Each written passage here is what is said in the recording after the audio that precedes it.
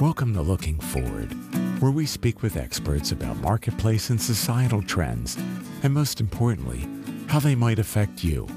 I'm Jeff Ostroff, the host of Looking Forward. If you're like me, you're fascinated by trends in the future. In fact, several years ago, that was one of the things I focused on in a book I wrote. Hi, everyone.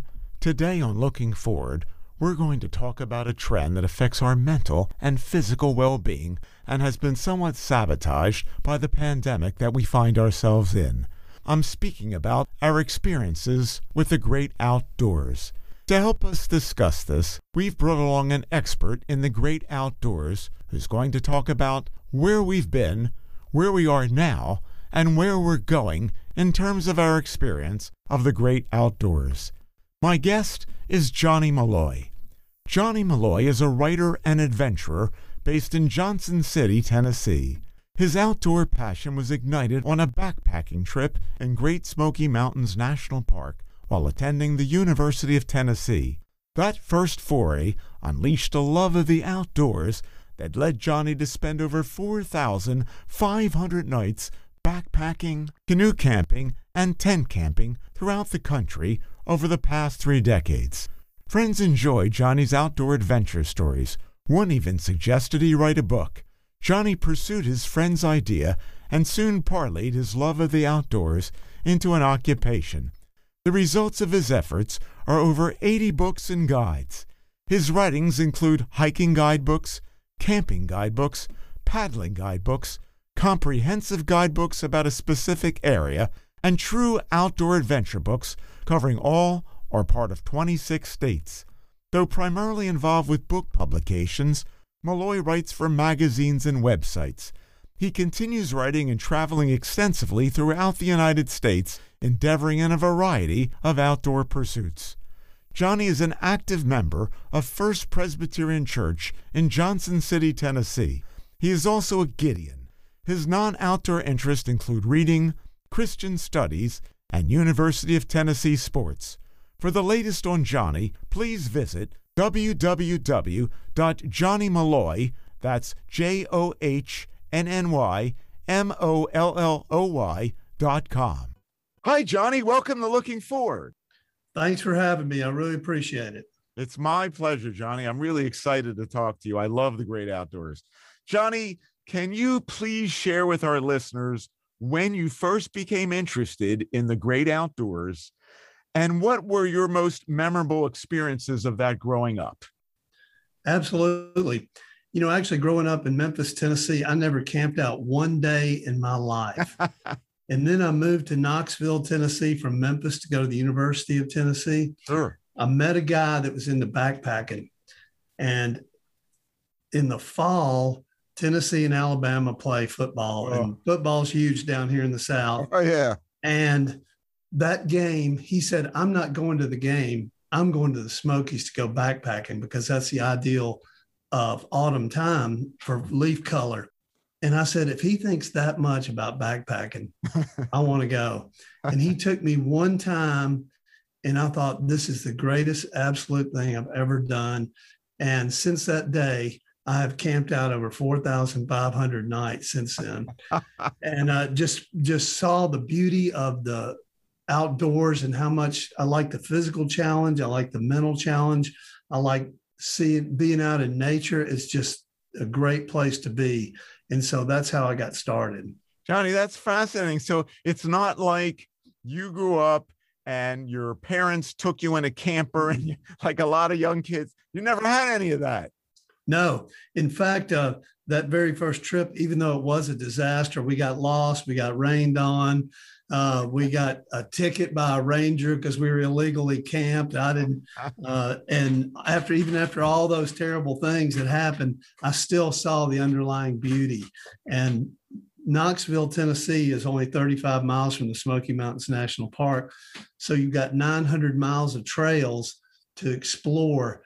And I would actually, while going to the University of Tennessee, I would go hike, camp out overnight, wake up early in the morning, hike out and drive back and go to class and keep doing that so I ended up camping out all the time. And what happened was, as I went along, I said, this is what I want to do. This is who I want to be. How can I do this? So I ended up graduating from the University of Tennessee with a degree in economics. Yes. But I knew the thing about, you think about outdoors and backpacking, if you and I wanted to play tennis, it's a 3-hour thing and we can go play and we can come back home. Right. But if you go backpacking and exploring, you got to string together a lot of days at a time. And that is tough to do and still be employed. So I had to think of a way to make money, yet be able to have lots of free time. So what I did is when I was going to college, I was a bartender. So I bartended on Friday and Saturday night after I graduated, and then backpacked during the week. So it's kind of a backpacking bum, kind of like a ski bum. Yeah. And lo and behold, a friend of mine, I'd spent over 400 nights backpacking in the Smokies. And a friend of mine said, you ought to write a book about your adventures in the Smokies and I'll help you. And I thought about it and I actually broke out a pen and paper and wrote longhand by stories. And then he had a degree in journalism and he actually kind of marked them up for me. I mailed them off to my mother. She typed them up, mailed them back to me. This was all before the internet. Yeah. Mailed them back to me. And then I put together a series of adventure stories that took place in the Smokies.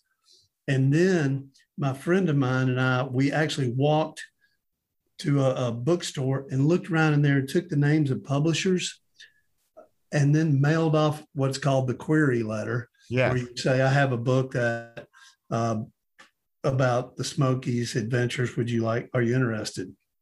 So I had 2 publishers reply. The first one said, yes, we're interested in your adventure stories and publishing them. Another one said, we're not particularly into your adventure stories. However, based on your experience in the Smokies, would you be interested in writing a hiking guide? And I said, absolutely. And so there I got 2 book offers with 1 query letter, which is the odds are just so much against that. So I went out and bought one of these newfangled laptop computers. Oh yeah. And I had a contract from the publisher, and I took it to the bank, and they loaned me the money for a computer because that's when they were more expensive. And lo and behold, I went around and told everybody I was going to become an outdoor writer. And my own mother laughed at me because she'd never heard of me doing any writing or anything like that, and still wasn't sure about this outdoor business. So, but I did, and I just persisted at it. And now I'm a full-time outdoor writer. It's an incredible story.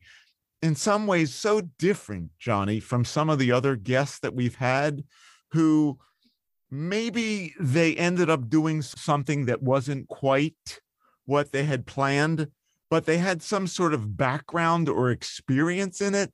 And here you are, a college student, economics major, probably going to go to the volunteer game with Go Tide, right? Yeah. And all of a sudden, this friend of yours decides to suggest backpacking to you, and you go backpacking and you wind up being a writer, and you never even written. You never camped as a kid. You never wrote.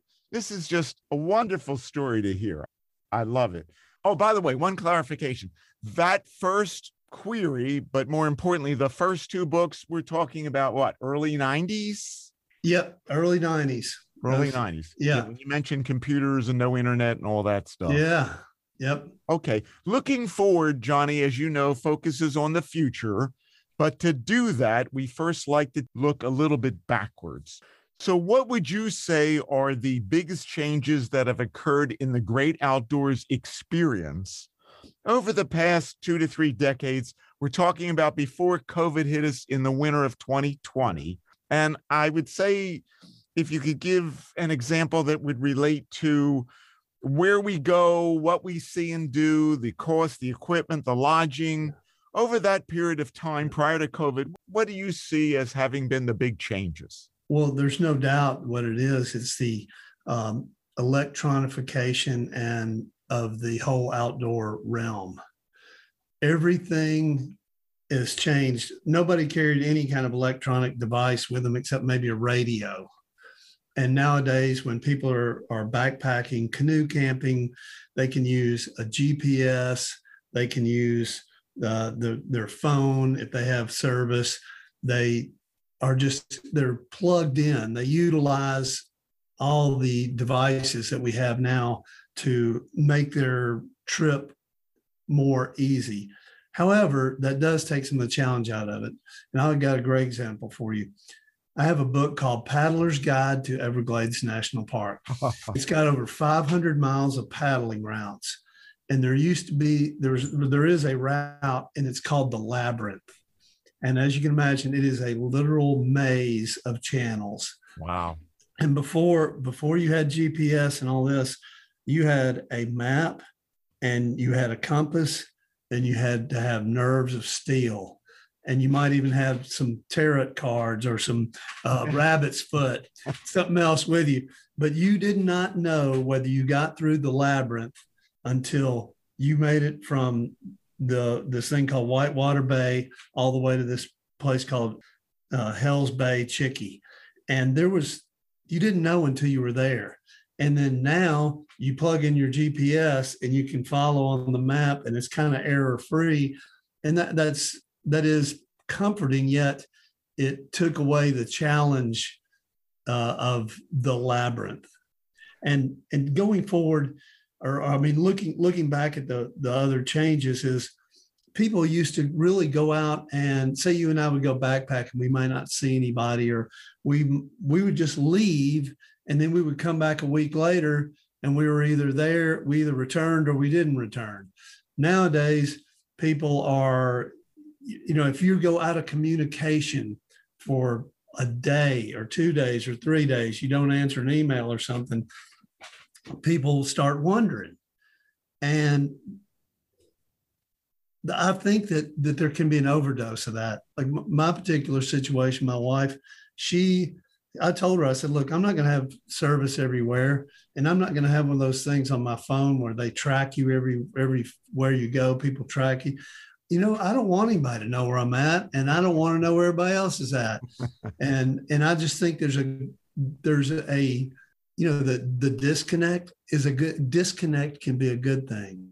So when we get out, we need to disconnect. And I think that's the major change, that people are not scared, but people are hesitant to disconnect from their electronic cords where they can stay in communication.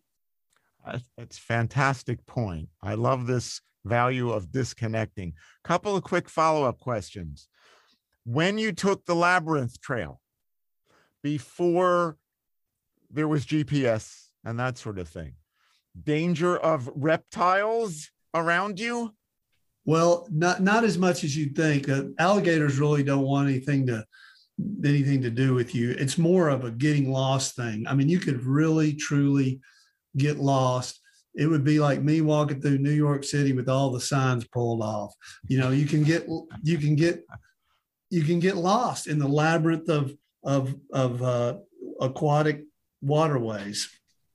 Yes, I can certainly believe that. One other question that follows up on that, you mentioned a great difference between then and we'll say pre-COVID, and that is the electronics. I'm wondering, can you say anything about any changes, Johnny, in where people go or the equipment that they bring with them or that's available to them or where they stay? Any changes there over the last few decades? Absolutely. Well, as our society has become, everything's got to be hurried up and faster, and people want a faster experience, that people are more hesitant, or they go on less long trips where they're just away for long periods of time. There's less of that going on. And a funny thing is, and I've written a bunch of paddling guidebooks, and I've definitely seen this, that before, the whole thing was about going down a river or some waterway and not knowing what was around the bend. And that was the thrill. Yeah. And now people just want shorter trips. They want to stay in a singular lake. And also, when you go down a really long river, you got to do shuttles. You float from point A to point B. So you end up at point B, and how do you get back to your car at point A? So there's less of that going on. There's, this campgrounds. Okay. The thing about campgrounds, drive up campgrounds is campgrounds that don't have internet access these days are definitely down. Mm. And also the funny thing is I've written a bunch of campground guidebooks. And the thing about that is some places were truly secrets or lesser visited places, but people post them on the internet. And now people from all over the place will be at an obscure campground that, there's nobody they knew, that there's no way they could have known about it unless they read about it. And that can be good, because like if I was driving to Pennsylvania and I was looking for a good place to camp, that I might look around and say, oh, that place looks pretty good to camp. And I would have found the information on the internet. So there's, everything has a good and bad to it, but I do think that the shortening of everything, we don't even allow ourselves to do continuums of thought, and continuums of travel are shorter too. And I think if we allowed ourselves longer continuums of thought, and not everything a 3-second Twitter bite or 3-second this and that actually is good for your mind and good for your body. And longer, true adventures are the most rewarding. Boy, I think you've made some great points, and I totally agree with you about that. And I also understand the value of technology, and yet what technology also has taken away. Yeah, absolutely. Because one thing I want you to know is I'm not sitting here dogging technology every second, because when I go out writing a hiking guide, I'm using a GPS to create a track, and it's the basis for drawing maps. I use a digital recorder. I talk into it, plug it into my computer, and play back what I said. And I'm taking photographs with a digital camera, taking video. So it's all how you use it. It's and how much you use it. Yeah, I particularly echo the how much you use it. Thank you, Johnny. That's great. We have listeners outside the United States, Canada, Europe, Asia. And so I would like you to address this question, if you wouldn't mind, Johnny, and that is the changes that you just alluded to in the outdoor experience. Would you say that probably applies to elsewhere around the world too, whether people are going to Canada or they live in Europe or whatever? These changes are pretty much universal, or is it a little bit different elsewhere than it is here in the United States? Yeah, absolutely. I think they're universal, because people, everybody's got a phone and whatnot. And I think what is the interesting universal thing is people now want to show off where they've been, what they've done, what pictures they have, who they were with, and Instagram and all these other accounts that people want to show everybody where they've been. And I think there's become a kind of I don't know, brag culture, for lack of a better word, but it's hey, look at me. Here's where I am. Here's where I've been. Look at me. And that I can see where they're coming from, but at the same time, they need to stay. We should, worldwide, we should all stay focused on in the moment and enjoy looking at that waterfall, rather than saying, okay, I'm going to take a picture of that waterfall and let everybody know I was at that waterfall. that when you get to a waterfall, everybody's trying to post pictures of it, rather than experiencing the moment. And our moments on this earth are very fleeting. And I think we should be in that moment, everywhere you're at, be there. And that's my advice to everybody. And I think that's occurring around the world, that everybody's wanting people to know where they're at and what they're doing, rather than just be where you're at and then let everything else take care of itself. Yes. And that reminds me, Johnny, of another guest that I've had on, and the movement that is called mindfulness.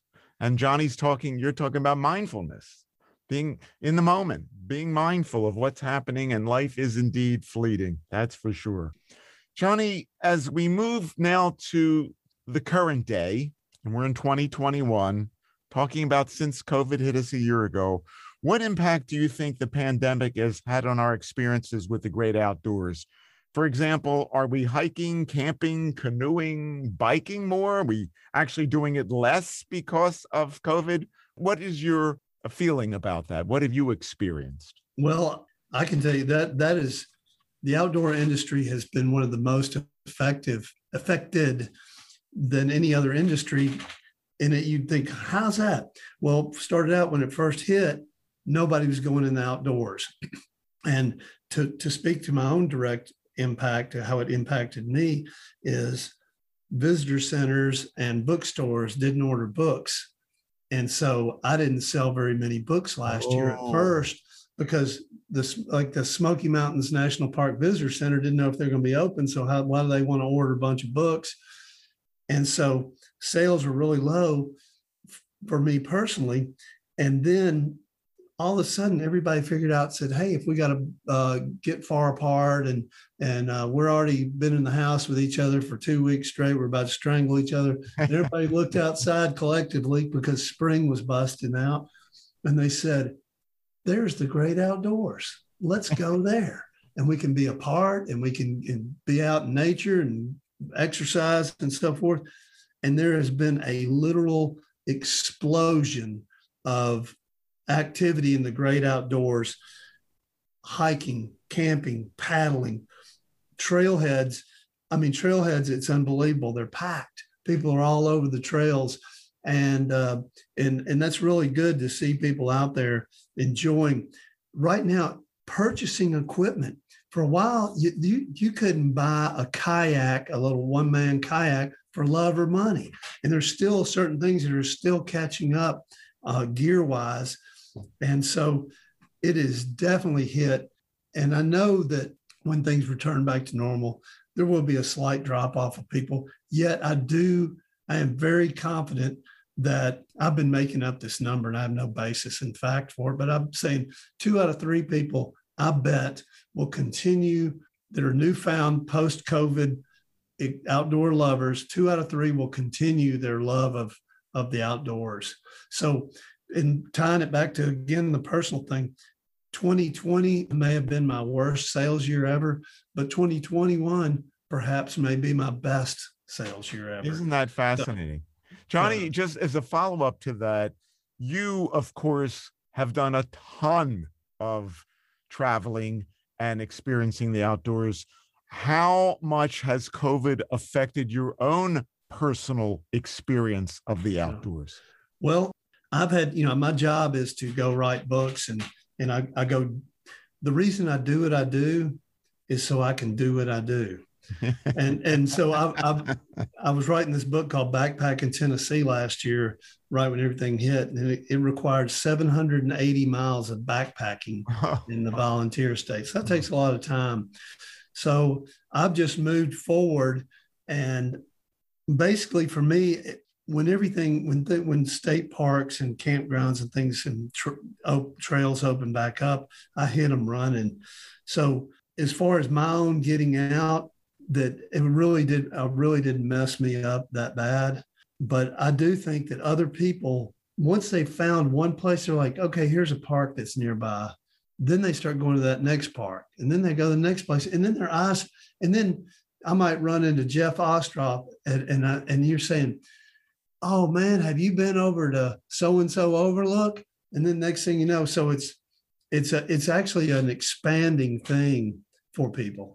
I think that's exciting. One thing I should have also had you clarify earlier, when you travel, and I know you're traveling in part because it's also a career for you, you're writing. Yeah. Do you pretty much always travel alone, Johnny? Mostly, my wife goes with me some. I've averaged camping out over 150 nights a year for over 30 years straight. Oh my goodness. So if you add that up, that's over 4,500 nights of camping, which means if you camped out for 13 straight years, you could camp out as many nights as I have. So you're obviously a person who's comfortable being by yourself. Yeah. Yep. Absolutely. But when I go on I call it a book writing trip. I just was in Nashville. I'm updating the 5th edition of a hiking guide for Nashville, Tennessee, greater area. Yeah. And I'm working. I'm on the job. I'm thinking like a working man thinks. And so I'm hitting it, and I'm not quote unquote trying to have fun. I'm trying to get the job done. It just happens to be the greatest job in the world. Yeah. This past week, there is, just to clarify, there is no other job on earth that I have seen that I would rather have than the one I do. And for that, I'm blessed. But last week, my wife is a high school teacher. So she was on spring break. So she went with me. And so she's my personal chauffeur and model for pictures. But she camps out about 60 nights a year. Wow. So that still leaves, say, 90 nights, and then buddies of mine go with me here and there. So I probably camp out 80 nights a year by myself. But most of the time, as I mentioned, I'm working and I'm really focused. Okay. The thing that I find wonderful about that is that you are amongst a small percentage of people who are doing for your career something that you would do for nothing. You did it for nothing for a long time. And that's when somebody has really found their passion in their work, is they would do it for nothing. And I commend you for that. I think a lot of people would probably envy you for doing that. But the reality of it is, it was a major commitment that you made, and you knew that you probably weren't going to become Warren Buffett when you decided to do that, right? And that was a key value decision that you made. And I really want to commend you for that. Well, thank you. Absolutely. I had to, I was the bartender that wrote guidebooks for a while. And my friends would come in and say, "How's your career going?" I'd say, "Fine. Can I get you another beer?" And then I became the outdoor writer that bartended. Then I became a full-time outdoor writer. But I am saying to you, agreeing with you, follow your passion and the money will follow you, but you've got to stick with it. Most people quit whatever their dreams too early, and it ain't easy, but now here I am looking back. I've been writing books for almost 30 years, and I got a whole shelf. I got over 80 books I've written, and my house is paid off, and I'm fully employed, and everything's great. So I'm glad I stuck with my dream. This is so inspirational, and it causes me to ask you one other question before we get back into the substance of the things I'd like you to share with people. Your dear mother, who helped you with the first book, but also thought you were crazy when you were going to do this, is your mother alive? She is not, but she was.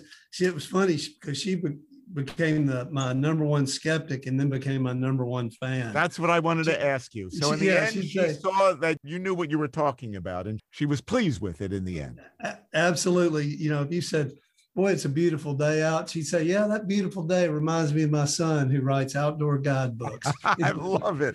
I love it. Johnny, along those lines, to some extent, let me ask you, what do you think are some of the biggest myths that people have, or limitations that they may mistakenly place upon themselves when it comes to exploring the great outdoors? Well, probably the number one myth, and I hear it all the time, the animals in the great outdoors are out to get you. Okay. That it's a bear, it's a snake, it's an alligator, everything's just sitting out there and exists just to go bite you while you're out there.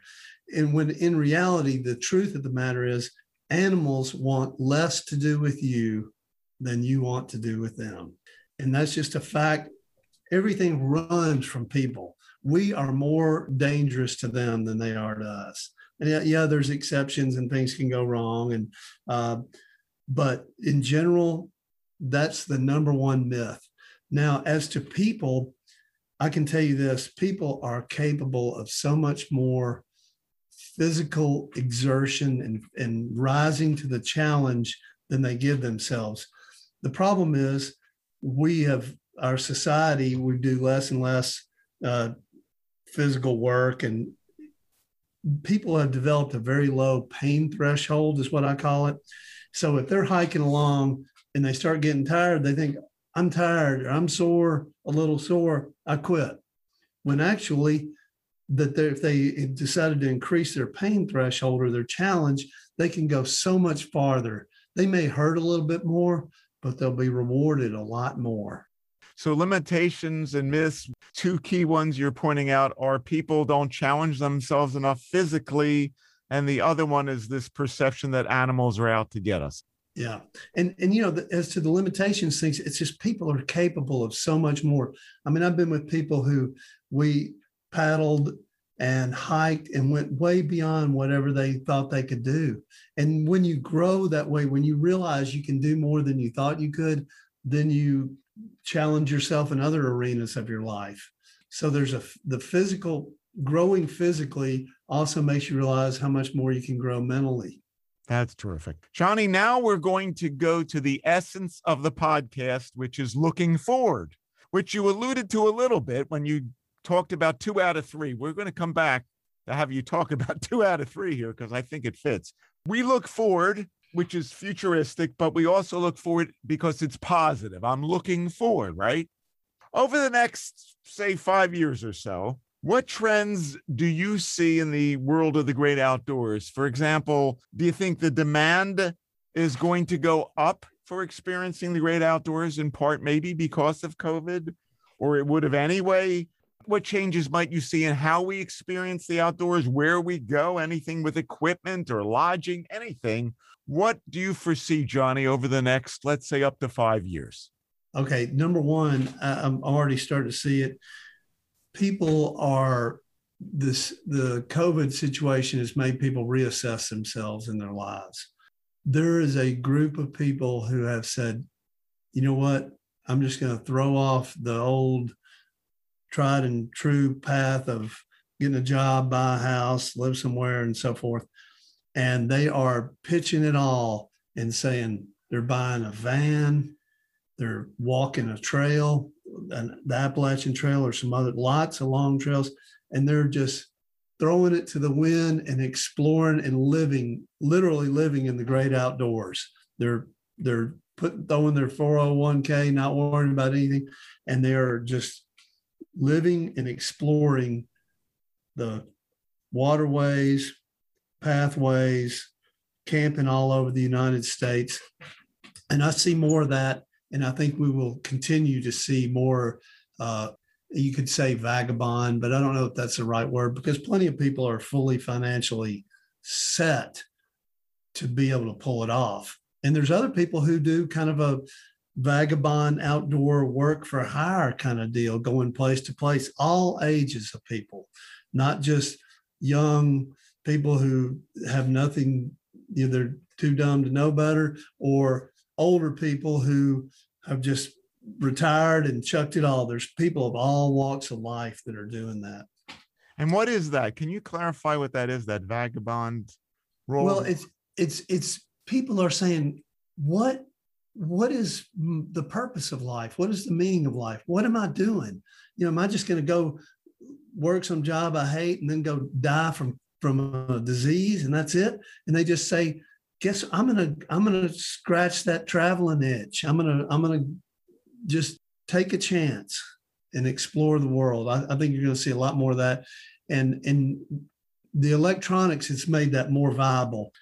You can bank on your phone. You can find out where to camp on your phone. You can find out the weather on your phone. You can find out the prices of somewhere on your phone. You can, if you want to stay at a Airbnb, you can do it on your phone. So your phone is kind of the vehicle through which you can do these life necessities, so-called, and you can stay in touch with everybody. And you can even post your latest adventure all over the phone. And so the phone is really enabling people to stay in touch with friends and family, yet do these wild, long, adventurous life changes. Okay, now just to have you elaborate on that, there are people that you're predicting, some are already doing this, will be doing more experiencing of the great outdoors almost as a lifestyle. What I would ask you is, what about the rest of us who may not do that? Do you think over the next few years, perhaps because of COVID, that, as you sort of alluded to, more people will make it their intention to at least take a trip or two or several weekends a year to get out and do this stuff? Absolutely. Well, because I think that the old model of a vacation, just for your average person, so to speak, might have been, let's go to the Smithsonian Institution. Well, there may be rules about it. You can't get in there by squeezing together and whatnot. So they're just pitching that whole idea. And so instead they're thinking, okay, well, we want to go on vacation, so we're going to go on to the great outdoors. Boy, there's, in the United States, we're blessed with so many great outdoor destinations. I don't care where you live, there's somewhere nearby a state park or something. So I do think that people see outdoor adventures as a more viable vacation right now than they do your typical thing of maybe Disneyland, where you'd be squeezed in together again, with all this. So, and looking forward, I think that just people are going to continue to spread the word, that the neighbor down the street goes to the park and then he tells me about it. And then next thing you know, we're all camping. So that's what I see. And along with that, would it be accurate to extrapolate that if you are in the business of making canoeing equipment, if you're in the business of making backpacking equipment, if you're into camping, would those businesses, either the recreational businesses or the manufacturers, do you see them as benefiting from this as well? Absolutely, because there's just more people using more product, and the innovation nowadays is really incredible. I mean, when I think about the backpacks I used 35 years ago versus what they have now, everything's lighter and stronger and tougher and more expensive, but you can get anything you want. And and also for outfitters, people outfitting for trips. You can go down an outfitted trip down. You can float down the Grand Canyon. Wow. So there's all sorts of, so outfitters, I think, are going to see an increase in business. Absolutely, they already have. State parks. I was just looking. I'm working on this hiking guide for Nashville right now, and I was just looking at the state park I was at, and the first thing to notice on the website says high visitation right now. Looking ahead, there are going to be places where you're going to probably have to make reservations to go visit for the day. I predict that. Yes. Really busy places. So therefore, what I do recommend to people is to consider going during off times where you get a little more solitude and you can experience nature. Because just yesterday I was telling my wife, whatever happened to good old reality?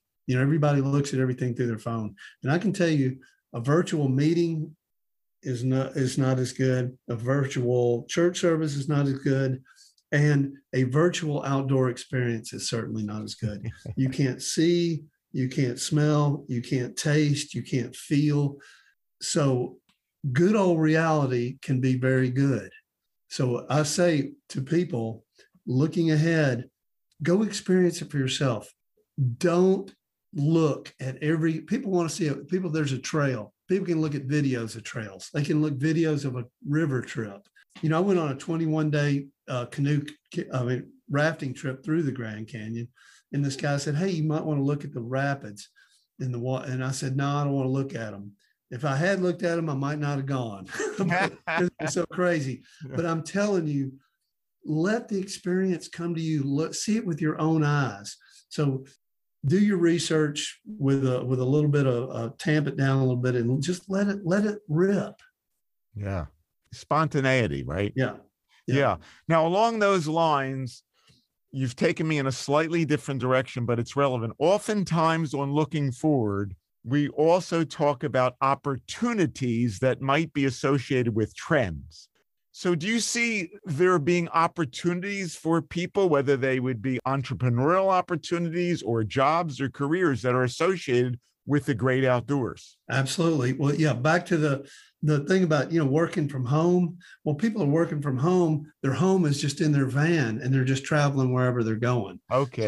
So that's the thing is people can work. It's not necessarily chucking work, but yeah, in the outdoor travel guides, I think people now, they want quick hits and they want to just go straight to the meat of the matter, and that people being guided are, for day trips, guided through caves, guided down rivers, guided hikes, that I think quick hit, that in the future, people just are going to say, sign up, and then they're going to go and they're going to hit the meat of the matter, and then they're going to get out.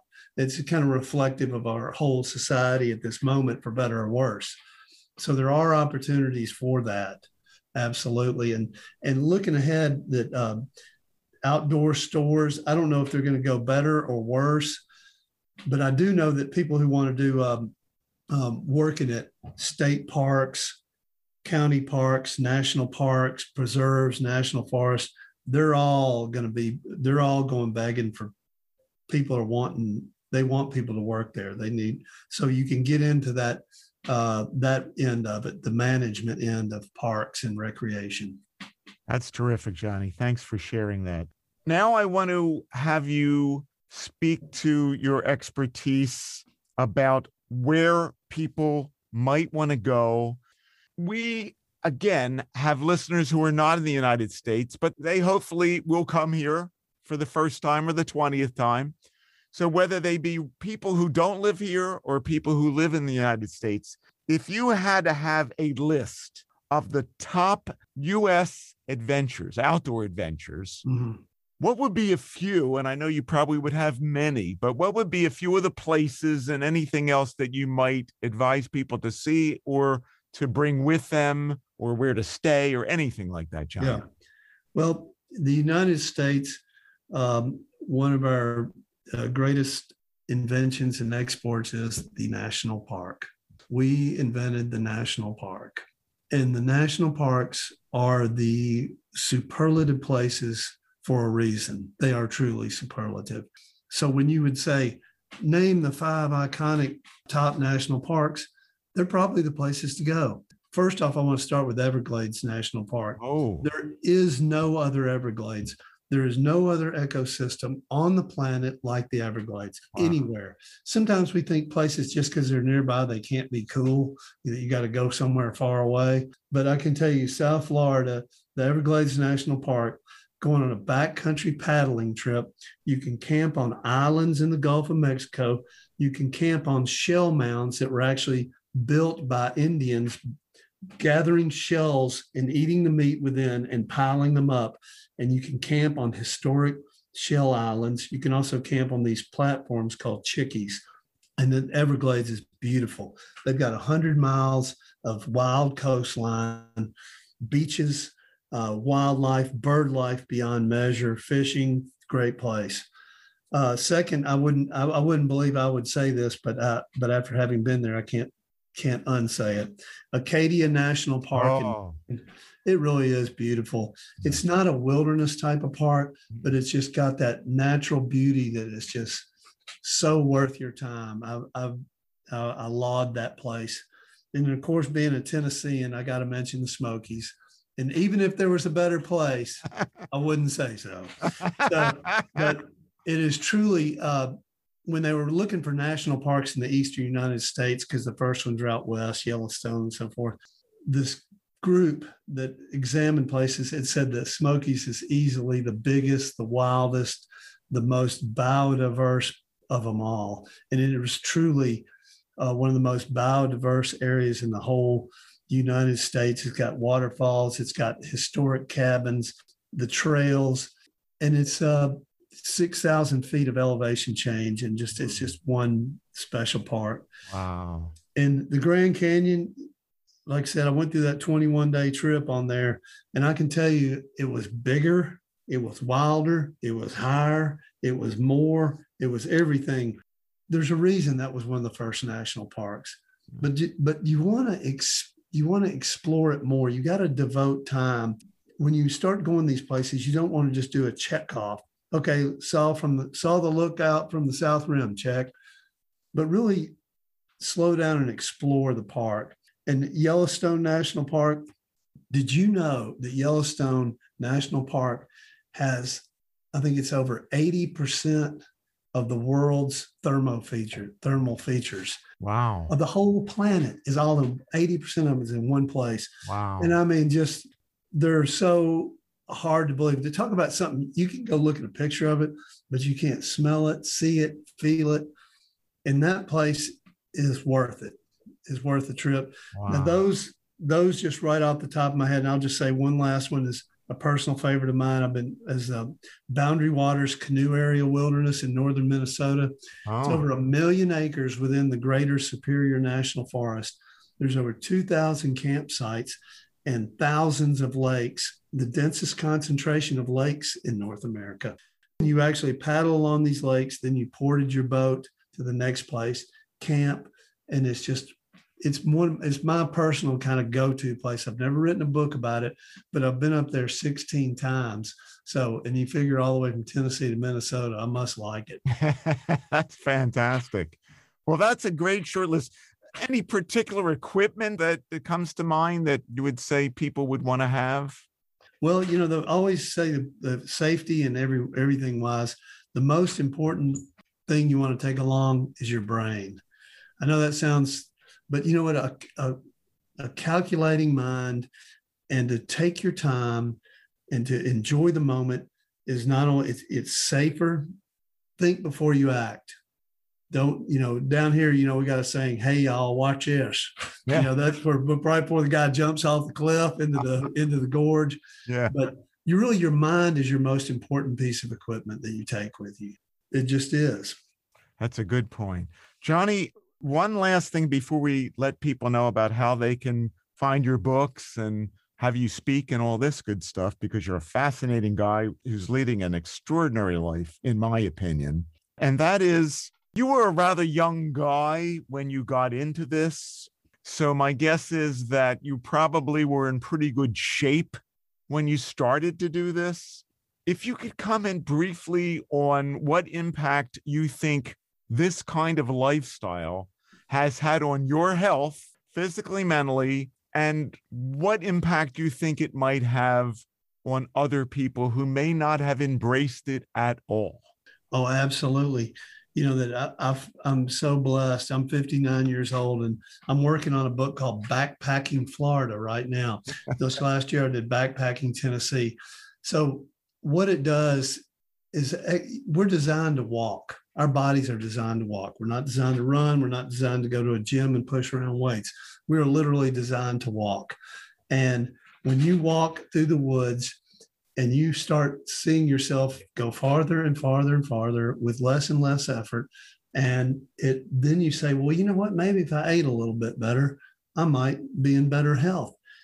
Because the greatest thing is you can hike, you can walk, whether you're 3 years old or 93, literally. That it's something you can do throughout life. A pro football player, your window's short.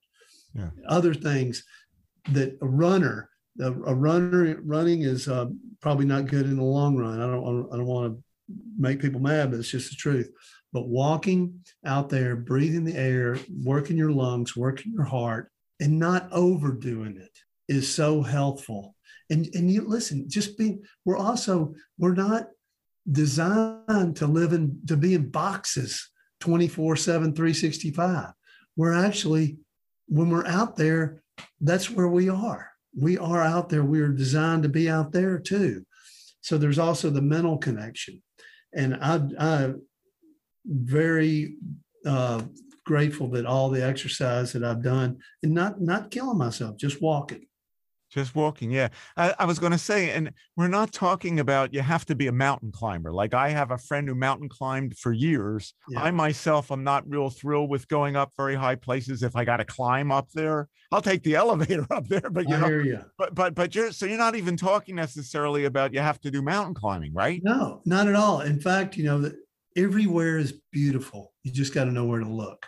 But people come to me and they'll say, I'll say, oh, you just went on a hike. And they go, yeah, it was only 6 miles.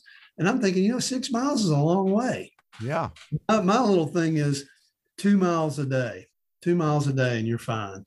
So it's not the distance. It's not the elevation gain. It's just the doing it on a regular basis. Consistency, right, Johnny? Yep. Yes. Johnny, this has been fantastic. What's the best way for our listeners to find out more about you, your books, your speaking engagements, what you're up to these days. I know one of those things has to do with the Nashville book. I also read you're going to, or maybe you're done, that book about the Berkshires. I love the Berkshires. So please share with everybody that. Yeah. Well, the best way to get to check me out is get on my website, johnnymolloy.com, MOLLOY, johnnymolloy.com. My books are on sale on Amazon.com, all over the place. And really what I just urge everybody to do is just get out there and experience it for yourself, really. That it's when I write these books, it's really not about me. It's about you having your experience, because I love the great outdoors and it has made my life. It could hardly be any better. Yes. And so I just want other people to experience that for themselves. Yes, I think that you've certainly inspired me. And people, I know you can't see Johnny, but he looks a heck of a lot younger than 59. And I wish I had his head of hair, by the way. And I also want to say a little plug for Johnny here. I am going to be buying his book about Pennsylvania waterfalls, because I'm from Pennsylvania and I love waterfalls. And Johnny writes books that mention waterfalls. So if you're in a waterfalls, there's a whole other thing. So Johnny, thank you so much. This has been terrific. And I really appreciate your sharing your experiences and your knowledge with us today on Looking Forward. Well, thanks for the opportunity. Thanks for listening to this episode of Looking Forward. I hope you've enjoyed it and learned something. I also hope that you'll tell others about our show. If you have any comments or ideas for future episodes, please contact me at my website, jeff-ostroff.com. That's JEFF-Ostroff,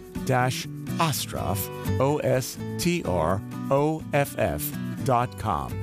This is Jeff Ostroff, inviting you to join us again next time on Looking Forward.